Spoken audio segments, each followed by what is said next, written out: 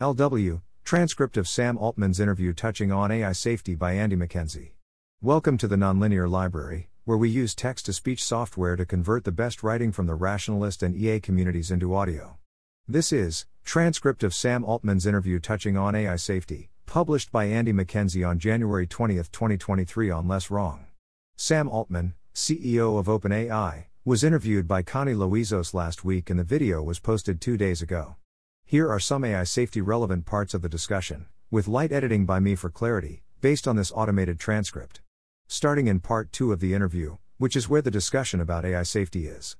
Connie, so moving on to AI, which is where you've obviously spent the bulk of your time since I saw you when we sat here 3 years ago.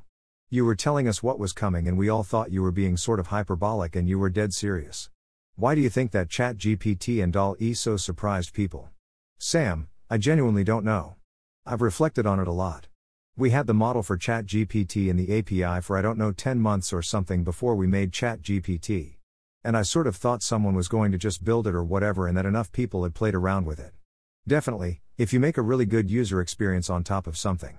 One thing that I very deeply believed was the way people wanted to interact with these models was via dialogue. We kept telling people this, we kept trying to get people to build it and people wouldn't quite do it.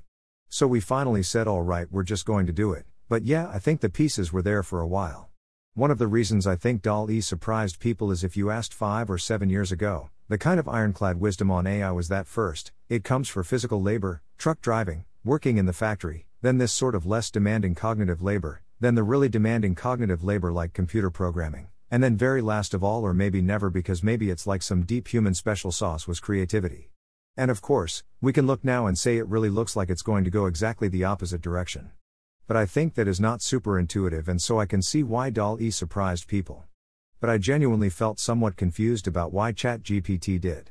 One of the things we really believe is that the most responsible way to put this out in society is very gradually and to get people, institutions, policymakers, get them familiar with it, thinking about the implications, feeling the technology, and getting a sense for what it can do and can't do very early. Rather than drop a super powerful AGI in the world all at once.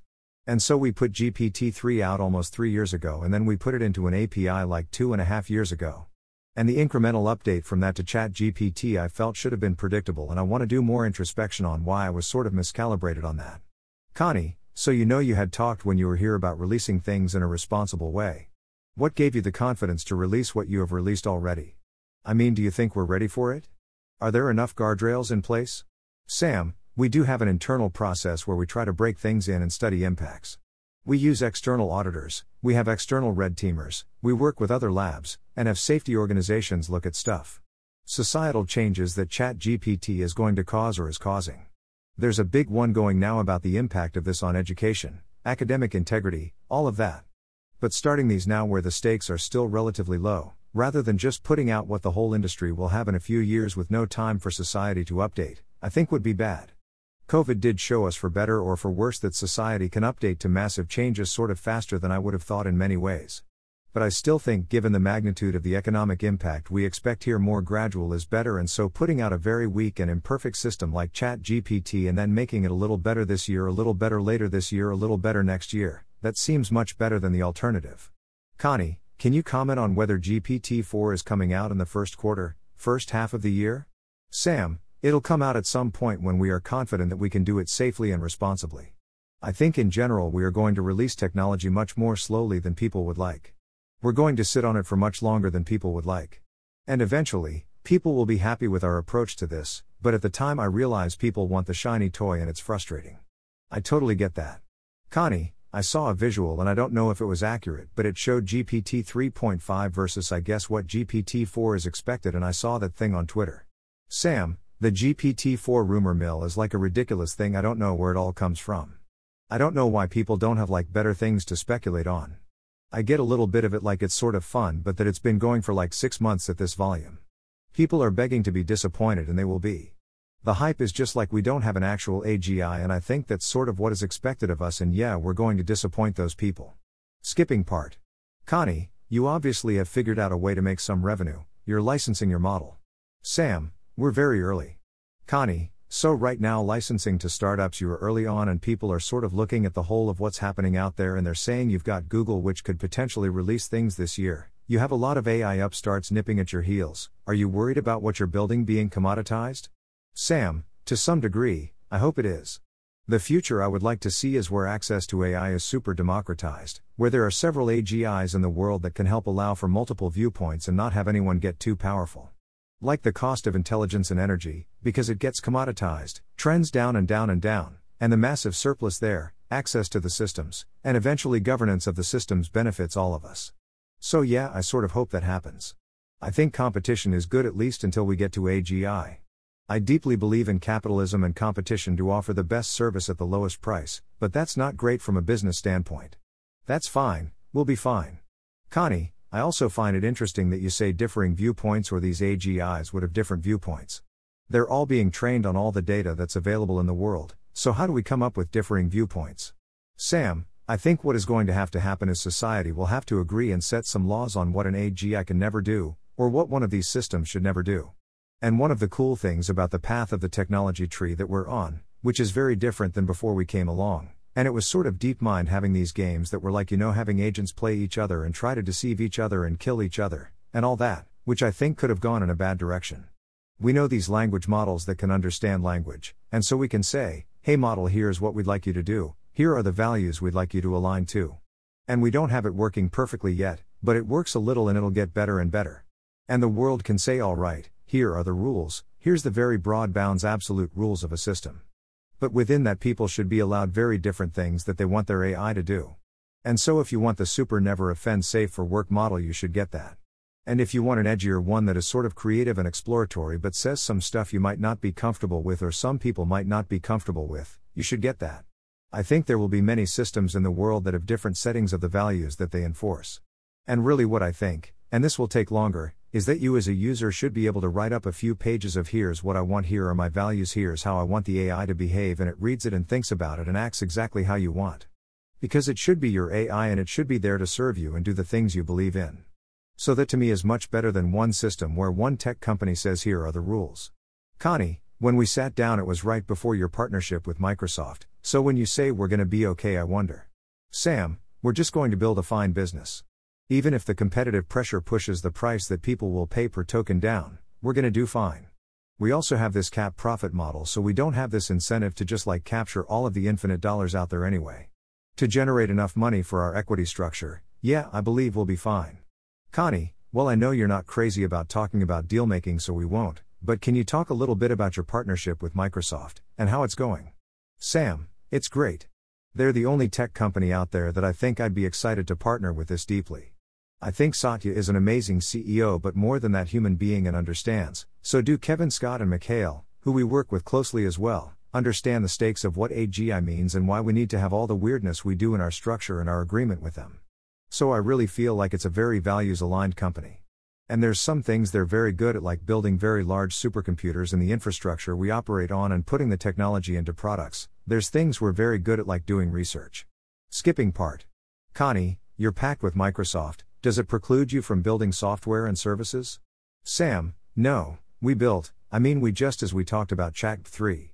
We have lots more cool stuff coming. Connie, what about other partnerships other than with Microsoft? Sam, also fine. Yeah, in general, we are very much here to build AGI. Products and services are tactics in service of that. Partnerships too, but important ones. We really want to be useful to people. I think if we just build this in a lab and don't figure out how to get out into the world that's, somehow, we're really falling short there. Connie, well I wondered what you made of the fact that Google has said to its employees it's too imperfect, it could harm our reputation, we're not ready? Sam, I hope when they launch something anyway you really hold them to that comment. I'll just leave it there. Skipping part. Connie, I also wanted to ask about Anthropic, a rival I guess, founded by a former? Sam, I think super highly of those people. Very, very talented. And multiple AGIs in the world I think is better than one. Connie, well what I was going to ask and just for some background it was founded by a former OpenAI VP of research who you I think met when he was at Google. But it is stressing an ethical layer as a kind of distinction from other players. And I just wondered if you think that systems should adopt a kind of a common code of principles and also whether that should be regulated? Sam, yeah that was my earlier point, I think society should regulate what the wide bounds are. But then I think individual users should have a huge amount of liberty to decide how they want their experience to go. So I think it is like a combination of society. There are a few asterisks on the free speech rules, and society has decided free speech is not quite absolute. I think society will also decide language models are not quite absolute. But there is a lot of speech that is legal that you find distasteful, that I find distasteful, that he finds distasteful, and we all probably have somewhat different definitions of that, and I think it is very important that that is left to the responsibility of individual users and groups. Not one company. And that the government, they govern, and not dictate all of the rules. Skipping part. Question from an audience member: what is your best case scenario for AI and worst case? Or more pointedly, what would you like to see and what would you not like to see out of AI in the future? Sam: I think the best case is so unbelievably good that it's hard for me to even imagine. I can sort of think about what it's like when we make more progress of discovering new knowledge with these systems than humanity has done so far, but like in a year instead of 70,000. I can sort of imagine what it's like when we launch probes out to the whole universe and find out really everything going on out there. I can sort of imagine what it's like when we have just unbelievable abundance in systems that can help us resolve deadlocks and improve all aspects of reality and let us all live our best lives. But I can't quite. I think the good case is just so unbelievably good that you sound like a really crazy person to start talking about it. And the bad case, and I think this is important to say, is like lights out for all of us. I'm more worried about an accidental misuse case in the short term where someone gets a super powerful. It's not like the AI wakes up and decides to be evil. I think all of the traditional AI safety thinkers reveal a lot more about themselves than they mean to when they talk about what they think the AGI is going to be like. But I can see the accidental misuse case clearly, and that's super bad. So I think it's impossible to overstate the importance of AI safety and alignment work. I would like to see much more happening. But I think it's more subtle than most people think. You hear a lot of people talk about AI capabilities and AI alignment as in orthogonal vectors. You're bad if you're a capabilities researcher and you're good if you're an alignment researcher. It actually sounds very reasonable, but they're almost the same thing. Deep learning is just going to solve all of these problems, and so far that's what the progress has been. And progress on capabilities is also what has let us make the systems safer and vice versa, surprisingly. So I think none of the sort of soundbite easy answers work. Connie, Alfred Lin, told me to ask you, and I was going to ask anyway, how far away do you think AGI is? He said Sam will probably tell you sooner than you thought. Sam, the closer we get, the harder time I have answering, because I think that it's going to be much blurrier, and much more of a gradual transition than people think. If you imagine a 2x2 matrix of short timelines until the AGI takeoff era begins and long timelines until it begins and then a slow takeoff or a fast takeoff. The world I think we're heading to, and the safest world, the one I most hope for, is the short timeline slow takeoff. But I think people are going to have hugely different opinions about when and where you declare victory on the AGI thing. Skipping part. Question from an audience member: so given your experience with OpenAI safety and the conversation around it, how do you think about safety in other AI fields like autonomous vehicles? Sam: I think there's a bunch of safety issues for any new technology, and particularly any narrow vertical of AI. We have learned a lot in the past 7 or 8 decades of technological progress about how to do really good safety engineering and safety systems management. And a lot of that about how we learn how to build safe systems and safe processes will translate, imperfect, there will be mistakes, but we know how to do that. I think the AGI safety stuff is really different, personally.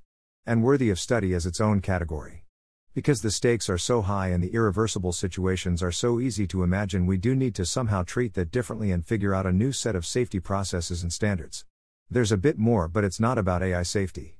Thanks for listening. To help us out with the Nonlinear Library or to learn more, please visit nonlinear.org.